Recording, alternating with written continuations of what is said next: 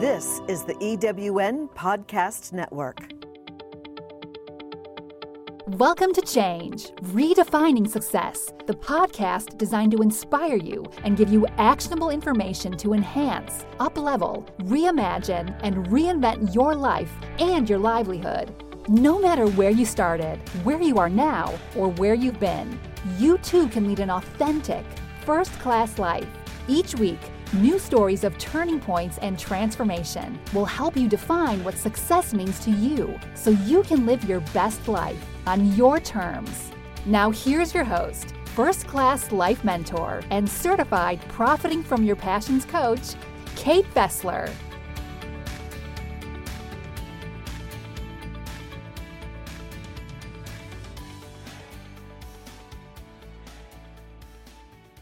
Welcome to Change, Redefining Success. I'm your host, Kate Fessler, and today my guest is Roe Couture DeSaro. Roe's business was next to the World Trade Center in New York City, and she was there the day the planes flew into the buildings, which ultimately collapsed in the worst terrorist attack on U.S. soil.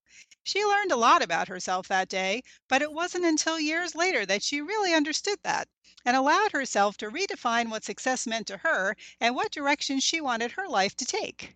She ultimately became a coach, and with her business, Gutsy Gals Get More, she teaches women how to go deep into self-discovery for their own life transformation without having to experience such a traumatic event. And to become a gutsy gal with heart, a strong, powerful woman building your business in your own unique brilliance. Welcome, Roe. Well, hi, Kate. It's so happy to be here. Thank you for having me today. Oh, my pleasure. Let's begin before that day in 2001. Tell me about your career. What inspired you to work on Wall Street? And what was that like at the turn of the century? Doesn't it sound weird to say that? Actually, I started working on Wall Street in 1980. So it was actually before the turn of the century. I started working, like I said, in 1980 because I grew up in an area that all the men were becoming commodity brokers and they were making a lot of money. And I was like, I want to make a lot of money. But they were like, you don't want to be on the floor of the commodity exchange. It's really a dog eat dog world down there, and very physical besides just, a lot more physical than the stock exchange.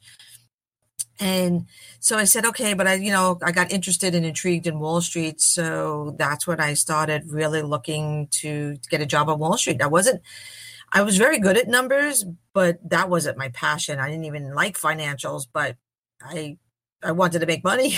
So I got a job at E.F. Hutton and Company, if you remember them. And at the time, they were like, the Goldman Sachs of today. And I found a great position on the floor that allowed me to get noticed. And I basically just said, this is what I want to do. And I was the little girl from Brooklyn that said, okay, men don't scare me, and I'm going to stand up and I'm going to do what I need to do. And I did. And within 6 months, I got my first promotion. I ultimately became a vice president for E.F. Hutton and Company. I had several positions. I was the first female to have the position. I was working with the Boys Club. I was working, in the Atlantic region in Manhattan with all the high-end brokers. I was a regional product manager.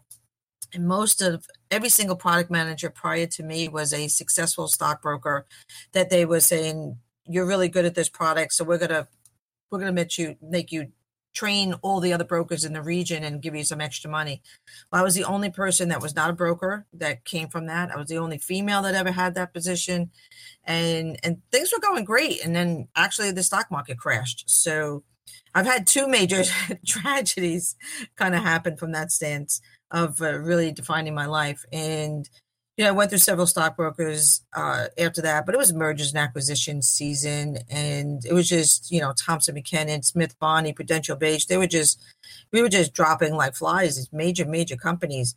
And that's when I realized I had to do something else to make money. I didn't want to move to go like my bosses were moving to Chicago to work at different exchanges.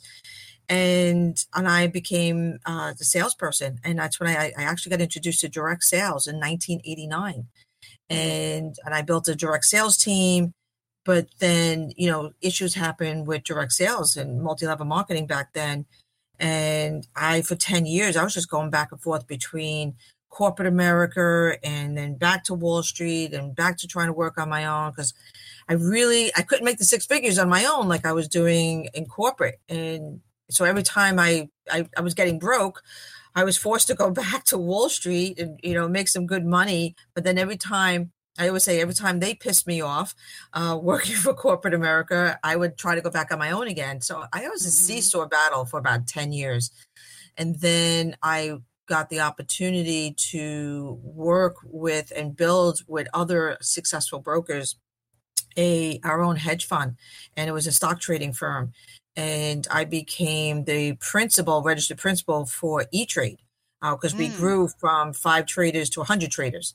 And so that was the registered principal for E-Trade, and that's where I was until 9/11.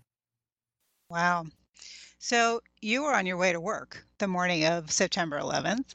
You hadn't actually gotten to Manhattan when you saw the first plane hit the World Trade Center. Take us back to that day and what you experienced.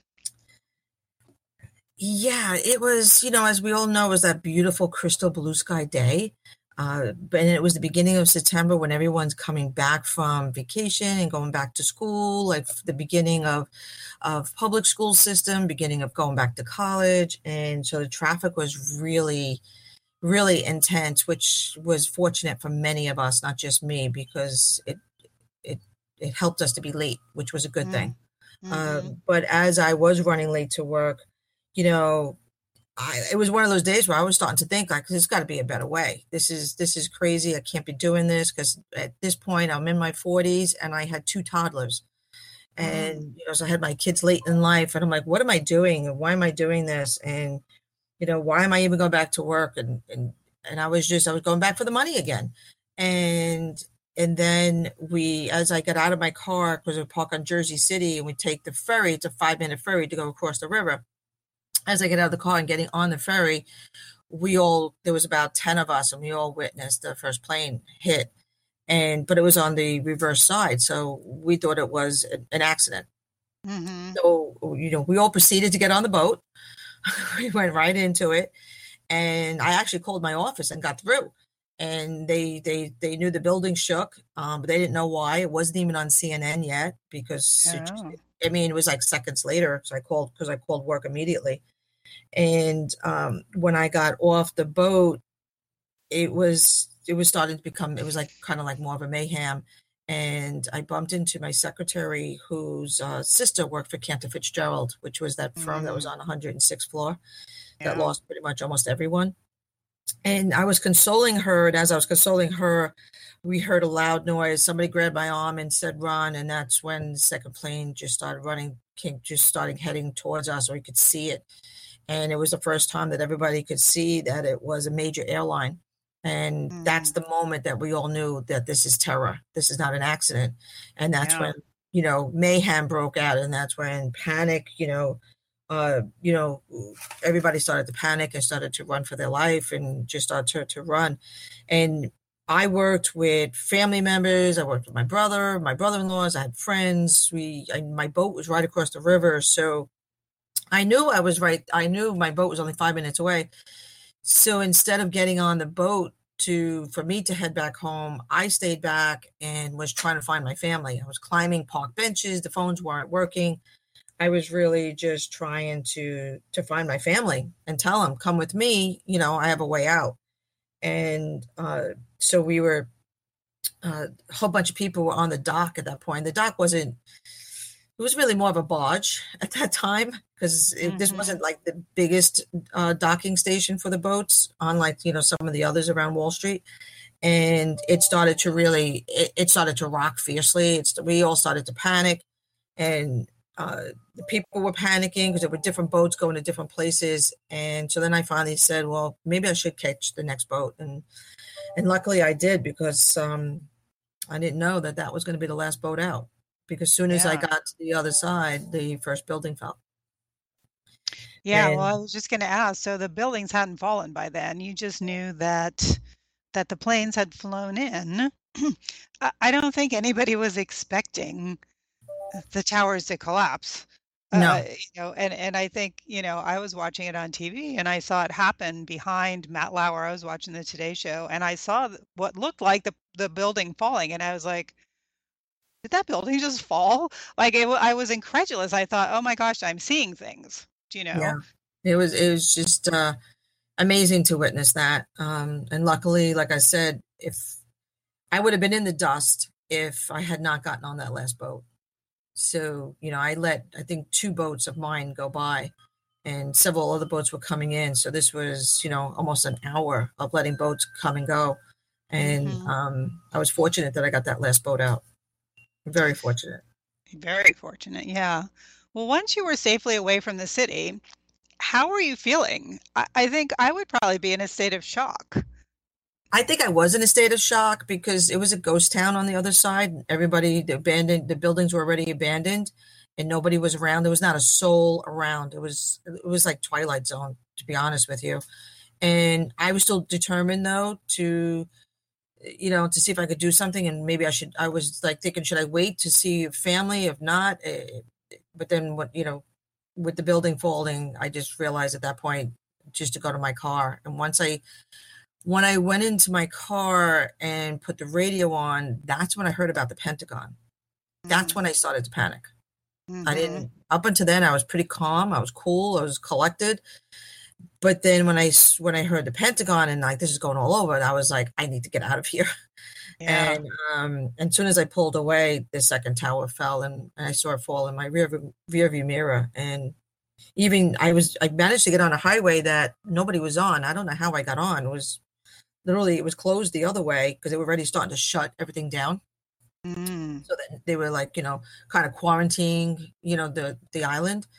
And but I managed to get on it and I was the only car on it. It was just an eerie, weird feeling. And now I was just really wanted to get home to my family and get to my kids and get to the daycare.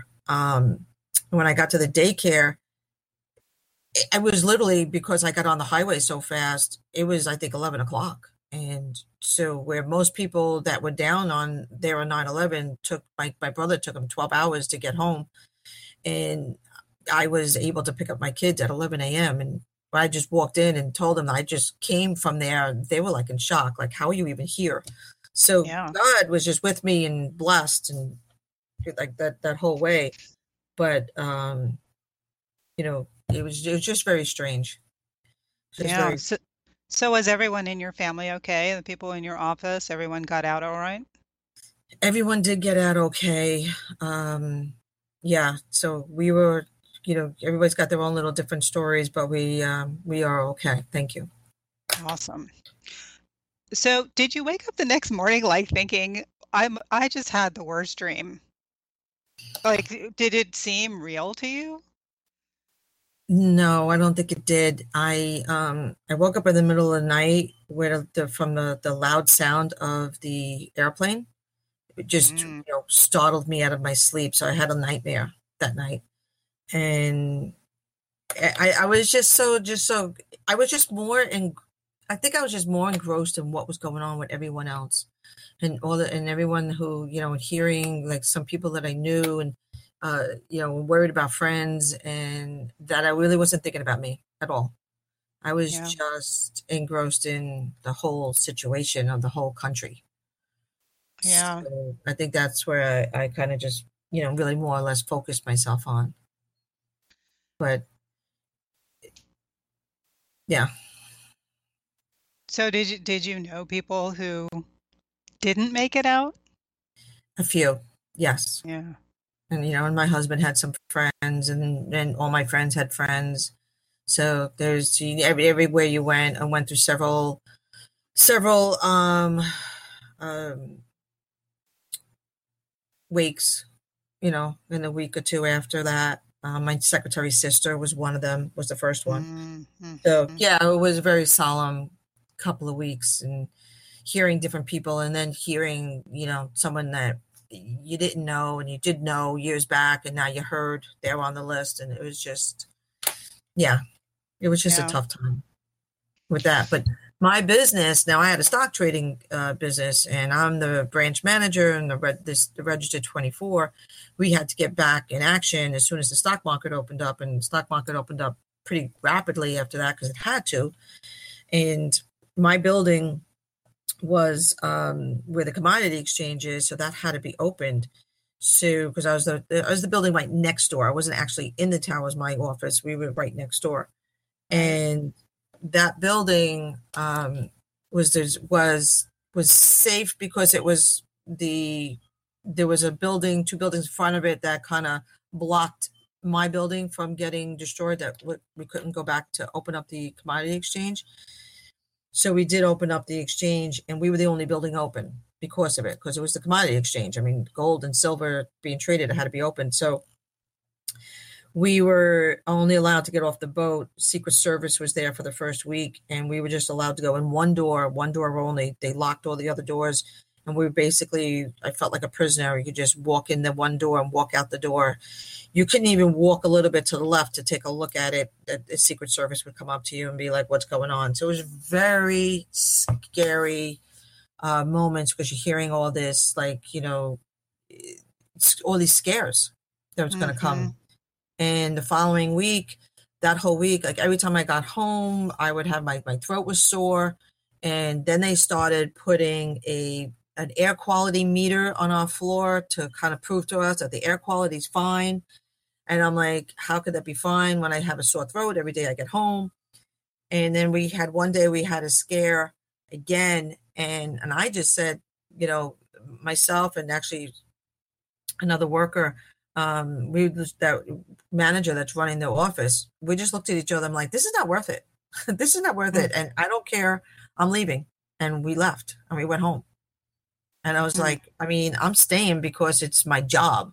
And, and I mean, it was my business too. I mean, I was a partner, but it was, why am I, now I'm like risking my life over an income, so it really started weighing on my definition of success and what's worth it and what's not worth it. And actually what started to happen after that was, even locally, there was a Staten Island, there was a ferry crash that 4 or 5 people died on. And it was a brother-in-law of somebody from my son's school, the secretary's brother-in-law. He was one that passed away. So my son's elementary school had to deal with that. And so my 4-year-old son, who's in pre-K, when we were having dinner every night, he would start saying, when we say our prayers, he was saying, thank God mommy didn't die when the towers fell and the boat crashed. Oh. I was listening to this every day, and then getting up and going to work the next day, and actually looking at my children, seeing fear on their face that, like, is mommy going to come home? Because that's the stories they're hearing. Everybody went to work that day. Their parents went to work that day and didn't come home. Yeah. And so I had my children had that fear on their face. So all these things, that's when I started being like, all right, this is not right. This is not the way it's supposed to be. What am I actually doing? Is money, what's money? Money's not worth it. It's not worth it. Right. Yeah. So you started thinking about it, but you still were kind of like, well, business as usual, doing the same kind of work. And it wasn't really until years later that you really dug deep into how this event and how this experience had profoundly affected you. Yes, because, like I said, it was my business, and I was the only 24, so I had to go back to work. And we had the lifestyle accustomed to making my income. We had a mortgage and kids and everything to follow, so you can't just walk away. And so it was more of like trying to save our business and going back. In 2005, because the stock market changed and the trading changed, so and the traders, I couldn't get the traders to even come back to work. So, the business just faltered, and, we had to shut down it was a multi-million-dollar business that in 4 years, we had to shut down. Mm. And that's when I was like, okay, what am I going to do? And how am I going to do it? And I said, I'm going to try out, go back on my own again. And I went back to direct sales because I said, all right, well, at least let me have some freedom. I'll be home with the kids and I'll give up the money, but I'm going to shoot for the freedom. But when things weren't going well, I actually was the darkest time of my life, those next few years. And then just when, things were really like at a dark point, I was also a facilitator for a women's networking group. Mm-hmm. And they were producing a book, and they were publishing a book on empowering transformations for women. And they wanted me to be a part of the book. And I wasn't in the right frame of mind. And I also don't think I'm the greatest writer. So my self-doubt kept on saying no, but my intuition and my gut kept on saying, yes, I need to do this. I need to do this. Logic was saying, oh, be an author. It's good for the business. It's good because now I'm trying to build my direct sales business. It gives you credibility. But, I had so many fears on it. But something came over me and just said yes. So I made that commitment. I said yes. I mean, I've said yes to a lot of scary things, and some worked out and some didn't work out. But this one changed my life completely. And what happened was she knew I was a 9/11, survivor. I mean, I experienced 9/11 that day. I don't want to call myself a survivor. I wasn't in the building, but I was in the midst of it. But so that's just me, this strong, Brooklyn type of girl that, no, it was okay. It was no big deal. Right. And she wanted me to write about it. I'm like, I don't know. I don't know what to write about it. There's nothing to write about it. I was there. I experienced it and that was it. But to be in integrity with her, I said, okay, I'll look into it and see if there was any lessons learned. And that's the first time I recognized, after doing this deep work, that's the first time I recognized that I did not run away when everybody else was running away, and that I was trying to stay behind and try to help people. And at first I was like, okay, I would make a great EMT. So, that would be great. But it just made me realize that it was my God-given gift to serve people and help people. And just when I was being negative on myself, that, nothing's going to work out for me. And I'm just this great, I'm good at sales and that's it. And I'm just someone who can convince people to give them money for things they don't want. I mean, I really was in a dark place thinking that even my sales was bad. And then I really don't care. And I'm just really good at sales. So I make people think I'm a good server. And then I realized, I'm like, wow, I was trying to save people that day before saving myself. I'm like, okay, that does say something about me. So it was just one of those moments where you really get to know who you really are. And it was like a pivoting moment in my life of like, wow, I am strong. I am brave. And the only thing that's been stopping me has really been my own negative head trash and my own misbeliefs of what success is and what we need to be successful. And then from there, that's when I just realized that, nobody could shake me. Nobody could shake who I am and what I want to do. And it just gave me that whole new definition of what success is. And then, so from that, from writing the story, from getting that confidence of getting back in there and the lessons I learned from that, it allowed me to really be more powerful than I've ever been. And it allowed me to look back at my past and see what I was like when things were going well and what I was like when things weren't going well. And I was able to like really tap into my strengths and my values and to work from there and to build my business from that perspective. And I actually changed my business, but I think,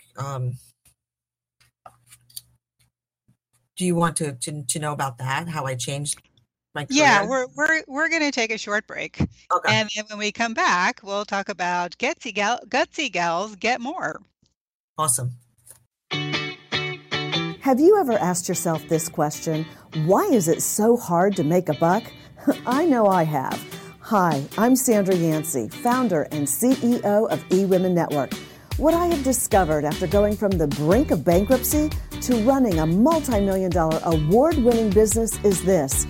You can't build a million-dollar dream hanging around minimum wage mindsets. My mission is 1 million women entrepreneurs generating $1 million in annual revenue. So here's what I've done. I've created the mother of all entrepreneur success programs that you can access online on your time. It's called Monetize Me Now.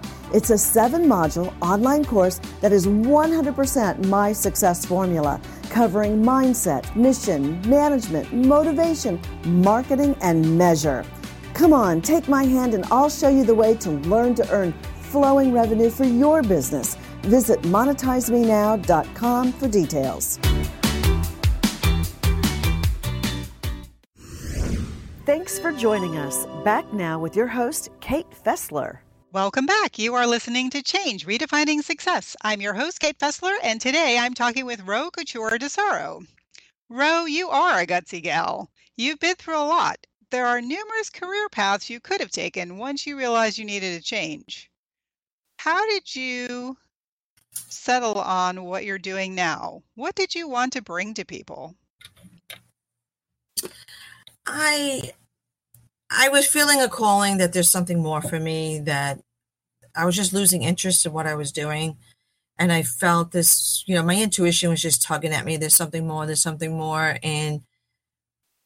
But what I did was I was 55 at the time. And I just had this feeling that, I think I'm going to need professional help to figure out what I need to do and what I want to do, because I'm getting too old to get it wrong. Yeah. I was like, I just didn't want to get it wrong again. And I knew it wasn't to follow the money. And I knew it wasn't to follow the freedom. I knew by this point that I need to find out what my passions are. If I'm going to be happy, I need to know, why was I put on earth and why am I here and what do I need to do? And then that's when I started working with a coach, and I found a coach who was fabulous, who was able to take my marketing hat off, take my sales hat off, and look at me and look at who I am and what is my message, what do I stand for, and, who do I want to serve? And so when I looked at from that perspective, ironically, it came out exactly what I was thinking, but she did it in a way that she kind of did it sneakily, and which was great, because that gave me such validation and this is something I wanted to do in the 90s when coaching first was born. I wanted to be a motivational speaker. I wanted to be a coach and a consultant, and I was too fearful back then to do it. So I didn't. I thought the direct sales would have been it was just an easy way to coach my own team. That's the story I was telling myself. And so when I did this program and I got that validation, it was just like, wow, I've been empowering women my entire life. Ever since I broke those glass ceilings on Wall Street, women have been looking up to me. I've always had this strong, not like a feminism, but just a strong belief that women can do this. Women can do anything they want to do as long as they put their mind to it. I was able to have a huge Wall Street career, raise my kids young, and have a lifestyle, have a life.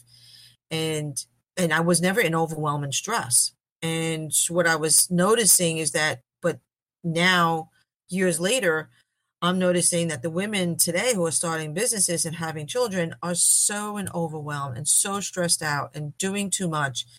And I started really looking at them and started seeing that they're trying to build a business the masculine way. They're trying to build a business based on what society is telling them they need to do and how they think they need to be. And they're not doing it with their feminine values. They're putting their feminine values down as meaningless and putting the masculine values as, this is how I need to be in order to be successful. And when I started seeing that and seeing how women were just not showing up as who they are, and they weren't showing up, they were playing small, and they were afraid to even believe in whatever idea they had was a powerful idea. And that's when I was like, I got that little girl like I was when I had that vision of Wall Street, like, I got to do something about this. Mm-hmm. This is not right. And, so that's when I started my Gutsy Gals Get More business. And I say it's Gutsy Gals with a heart because it's about building a business of the woman's way with your feminine values. And so that's going to be profitable and sustainable and not compromising the rest of your life in order to build this business. It's not about working more. It's about working. It's not even smarter. Smarter, It's not smarter. harder. Yeah. It's really about working in your zone of genius. Yeah. Well, there's been, I remember back in the 80s, and there was the whole dress for success thing, right? And you had to kind of look like the men because you had to fit in with the men because, like you said, it was mostly men who were doing the work that a lot of women wanted to be doing. And in order to achieve those goals, you had to kind of maybe massage the way you presented yourself to the world to not rock the boat so much. And over time, that's changed, obviously, in a good way. But I think a lot of those ideas that it's a man's world, and in order to succeed in a man's world, you have to be more masculine. I think that's still a pervasive belief. It is, unfortunately, starting to change, but not fast enough. I would love to share something with you. The reason why I know about doing it the feminine way works so well is because that's what I did in the 80s. I refused to dress like the man. E.F. Hutton had the almost like, the dress code of the pinstripe navy blue suits. And the women were wearing the navy blue suits with the white shirts and those awful ties that. Those are coming back, Oh my those God. tie blouses. I will not be wearing one. I totally Me would not be neither. wearing one. and I refused. And I remember when I got my very first bonus, it was like so nice to get these, like, because Wall Street, I had my base salary was really small, but everything was based on performance and bonuses. And so at the end of the year, I would always get this like lump sum of money. I went to the tailor store within E.F. Hutton and picked out a pale yellow silk linen to make me a suit, and I wore it with a fuchsia top. That sounds lovely. And I got noticed. Mm-hmm. And I refused to be like a man, but yet when we would have the branch manager meetings and would be sitting there at the end of the meetings and they're playing poker and they're smoking cigars, I was able to play poker and beat them and smoke cigars alongside with them. So here I am, very feminine, but yet I could keep up with them. Mm-hmm. And, we would play pool and I would beat them in pool because I was an athlete. and they would like, whoa. And I was able to put, I was putting men in their place in a nice, kind way, where the women, the few women that were there were doing it. And this was before sexual harassment. Harassment. This was big. Yeah. That word wasn't even in existence yet. Right. But the women were doing it like, like that really bad feminist, like, angrily and like yelling and that turned men off. I was doing it with kindness and compassion. And I was like, basically, if they came on to me, I'm like, you couldn't handle me.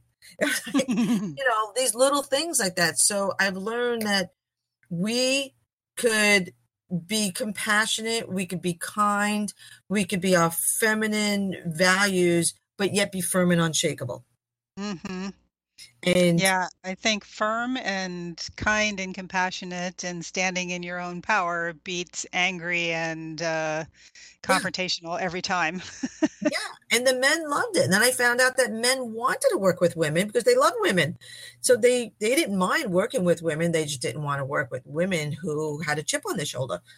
And so, and that's how and that still holds true today for even how we need to hold ourselves and hold as women and run a business. We could do it with compassion, but we just need to be firm and create our boundaries and stick to our boundaries. And we teach people how to treat us and what they could get away with and what they can't get away with. But we could do it with kindness and with a big Hmm. smile. Yeah. Smiles go a long way. Smiles do go a long way. Yeah. What have you learned through working with the women who come to you? What are the biggest challenges? And obviously, younger women today have different perspectives on things. What are the biggest challenges that are facing women who are trying to build businesses in their own unique way? Well, the first thing I've learned that women are amazing. Women have amazing ideas. They are smart. They're incredible. They're really great at what they do. What their challenges are is their perception of that. They don't perceive it. Mhm. They don't perceive that they are as great as they are. They don't see their own brilliance. And the other challenge I see is letting go of control. Hmm. And a lot of us have control issues, and I'm included in this because I saw it in myself. And it was really is the control is protection for rejection and protection for fear of being rejected. And so we want to be in control of the situation, and we get into this like strong, and that's when sometimes we could get into that shadow side of not being kind, not being nice, because nice girls finish last was how Right. we were taught. Hmm. And so we try to, to be the mean, and that doesn't work either. So it's surrendering and to the control, and really recognizing when to use their masculine energy and when to use their feminine energy, and that Hmm. their feminine energy is powerful. So that's a challenge, is their own belief system, thinking that, when I see a woman crying, that tells me they're having a deep conversation and it's emotional and it's meaningful. That's all that means. It doesn't mean Hmm. it's weak. It just means it's meaningful. It meant something, and that's why they're emotional about it. And there's nothing wrong with that, because meaningful conversations is where the world is going to be a better place. Yeah, absolutely. So yeah, those are some of the main issues: is perception, belief, their belief systems, control, surrendering, thinking they have to just keep working harder, instead of just working in their own genius and their own value, and sticking to their values. That they're worth it. Yeah. They're worth it. Yeah, It's the that they're worth self-value. it. I agree.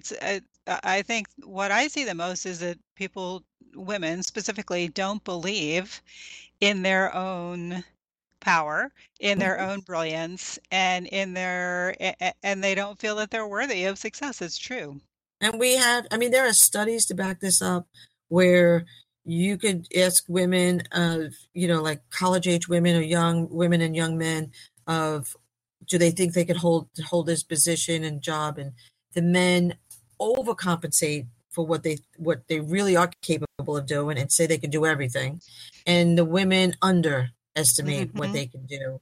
And yet more women are graduating college with better grades. And when you look at companies that employ women at higher levels across the board in all the different departments, they are the most productive companies out there. Hmm. So it's not that women are better, it's that we need both. We need the women and the men, and we both bring talents and gifts to the table. And when you work together as a team, you are a stronger foundation and a powerful company when you do that. Yes, it's like the yin and the yang, right? One it by itself is not as strong as both together. Yeah, I mean, and that's why even when I was young, I'd be like, no, we're not going to get better by man bashing. There's nothing, men have their issues. I mean, society made them be the opposite, of being too strong, and they have too much pressure on them, and they don't like that either. But it's just different. We have different pressures put on both of us. But it's not that we need to bash them. That's not gonna change the world. No, no, it isn't. We all need to learn how to think a little bit differently. Yes. And I'm So married tell me 32 about, years, so I definitely love men. oh, good for you. That's a pretty big milestone these days. So tell me about some of your programs. How do you help these women overcome the challenges, get in touch with who they are, and redefine success for themselves? I combine what I found is women learn in community. Women learn together so well. Transformation, deep transformation happens when women learn live in community together. So I do a lot of live events, even though online is supposed to be where we need to go. I go online, but I even use Zoom video conference. If I have to do online, I'll do a video conference where we can still break out and see each other's eyes and speak and connect with one another. But I've been hosting and facilitating women's circles where we get to do the deep transformation work where they could be seen, they could be heard, they could be respected, they could be loved, because that's when their truth can come out. And that's where we could even, almost be where our sisterhood is unified, because women need to trust one another in order for us to be better as well. So I do a lot of work with that, self-love, self-worth, self-forgiveness, self-acceptance. So I build that foundation that way. And then once they're open to that, once they have that calm inner confidence with themselves and they can build that self-worth, then we could go into more of the business type coaching that they need to be able to put the programs together to learn who they are. I have a feminine business archetype assessment that we take. I also am a core values index certified practitioner. I've also done conversational intelligence where I bring in neuroscience. So it's really combining the neuroscience and the woo-woo together.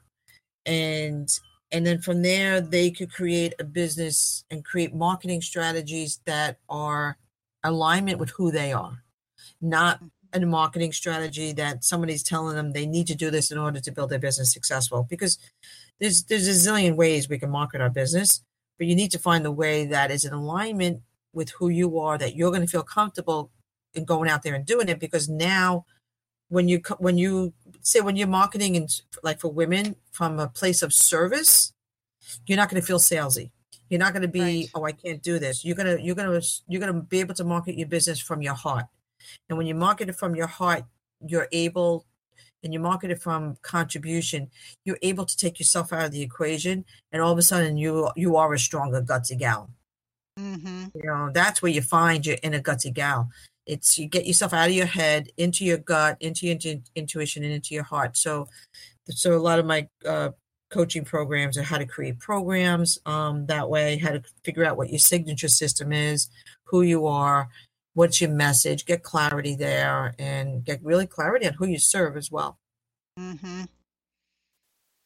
Excellent advice. Yes, I went through all of that myself, and I, with the work that I do, I always say I wish there was someone like me who could have helped me with it, and I wish there was someone like you when I was going through all that too.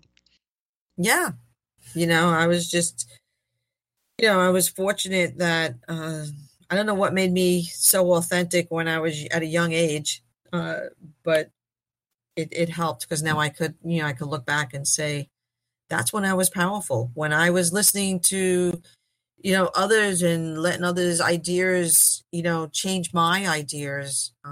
Those are the times when things didn't work out. It's right. Me. You got to find your own style. I'm not saying, I'm the experts are great, but not everybody's system is meant for everyone. So you got to right. find what's in alignment with who you are and then your style and go that way, and not just throw darts at the wall and try everybody's different program because they were successful at it. Right. And it's similar to, when you're chasing the money, if you think, yeah. Oh, this is the thing that's going to make, my business fly. Well, if it's not something that, like you said, is in alignment with who you are and what your heart says, then it's not going to work for you. Yeah. I even thought, and I've changed myself in these last few years, I was going to be, I love to speak. So I like to be on stage. I was going to be like, one of these like 3-day events, fill the room up with like 300 to 500 people. But then, I started to realize my husband's retired. I just turned 60. I'm like, that would take a lot of work to do that. I'd have to travel the country to fill up the seats. And it's just a lot of work. I'm like, do I really want to do that? And Mm-hmm. when I really started looking, I'm like, yeah, if I was 40, I would definitely want to do that because I like it. But does it fit into my lifestyle right now? Does it fit into my Right. goals of my personal life? And when I took in my personal life, I realized that there wasn't a match. So now what I do is I do high-end retreats. And I'll do a retreat. I'm planning a retreat right now. I'm going to have a retreat in January. So I could be a smaller group of people. I could do 3 days, but it's not where I have to go out there and fill 500 seats. It's like, so it's not going to be as much time consuming as Right. as that. And so that will fit my lifestyle. Plus my husband and I will get to travel. And Right. There you go. yeah, if I have a retreat in Costa Rica, then he could come with me and we could go on vacation afterwards. So like, okay, now that fits my lifestyle. Right, right. Well, and that's the first thing that I ask my clients is like, what do you want your life to look like? Because everything else has to align with that. So if you're thinking, like you said, I used to want to do this, but I really want my life to look like this. Well, that's not really in alignment. So how do we massage that so that you can do what you want to do in alignment with the life that you want to be leading? Right. Absolutely. I mean, it's my personal life is just as important as my business life. And my family life is just as important as all of that. And it's all got to work together in unison. And if it's not worth it. Absolutely. Well, we're almost out of time. So I have to ask you, what is one book or resource besides your own that changed your life that you would recommend to people? Oh, there's been so many. Well, you could name maybe two. Well, Think and Grow Rich, believe it or not, has been a major book. I actually did masterminds with Think and Grow Rich book years ago. So I deciphered that book. So that's probably a book that I've read, 10 times plus, Mm-hmm. that I've read. And I've actually recently read my pastor from the church by me, the Life Christian Church. He wrote Live 10, where he wrote a book. He's also a leadership expert. So he wrote a book on, 10 leadership traits from a Christian standpoint. And like that to me was an eye opener as well, where I could even bring in my own faith into what I'm doing. Mm-hmm. It's called Live So 10. Is that what you said? it's called Live 10. I get it.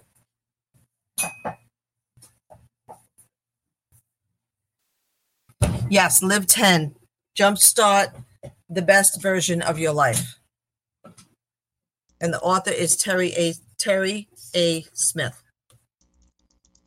Okay.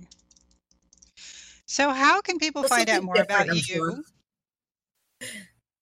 How can people find out more about you and your Gutsy Gals programs? I give my website. My website is my name, which is Roe Couture DeSaro.com. So it'd be ROE. I spell Roe with an E. Roe and Couture is COUTURE, and DeSaro is DESARO.com. And on my website, there is even a free program, a free ebook with some audios that they could sign up for as well. And, so they can find out some of my programs there. And if they want to email me, my email is the same as roe@roecouturedesaro.com. And I even I could do a nice, I could have something to give away if you'd like. Would you like that? Sure. Okay. So if Everybody you go likes free to, stuff. yeah, it's a coaching program that they can do. And if they email me that they got it from your show, I will even give them a 30-minute complimentary consultation with that coaching program. So what questions that they have on it and how to apply it to their business, I'd be happy to do that. And they could find it. It's a Gutsy Gals Guide to Courage, Risks, and Rewards. And they can find that at GutsyGalsGetMore.com. Okay. Well, that's very generous of you. Thank you. I You're hope people welcome will take anytime. advantage of that.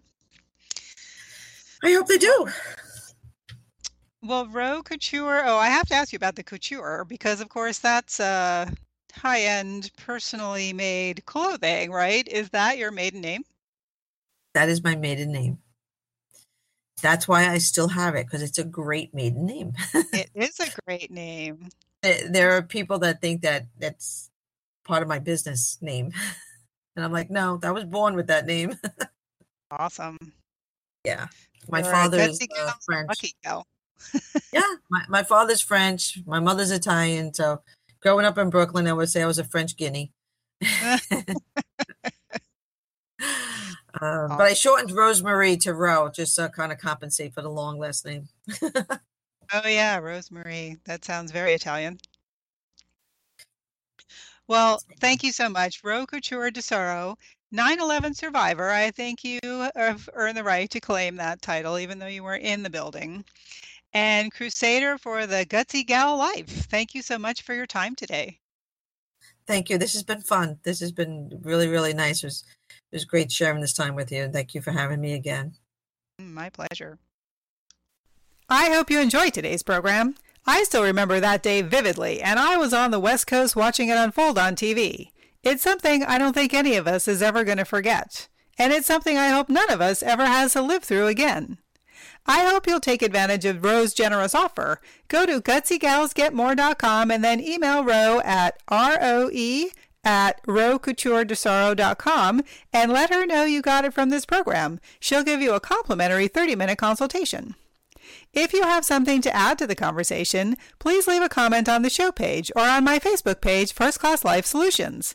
If you'd like to be a guest on my podcast, please click on the link at the bottom of the show page, fill out the survey, and I'll be in touch.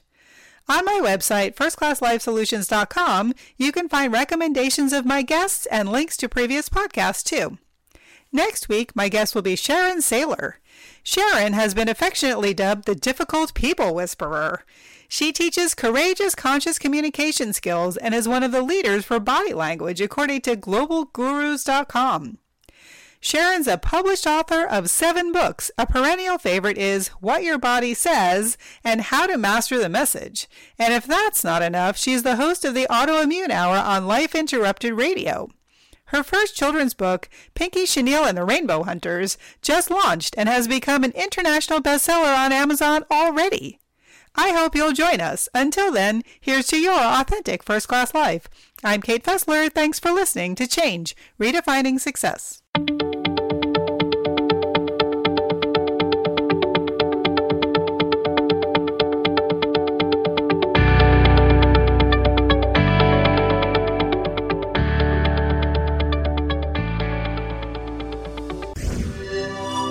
This is the EWN Podcast Network. I'm Sandra Yancey, CEO and founder of eWomen Network. We invite you to listen to all of our EWN podcast hosts at ewnpodcastnetwork.com.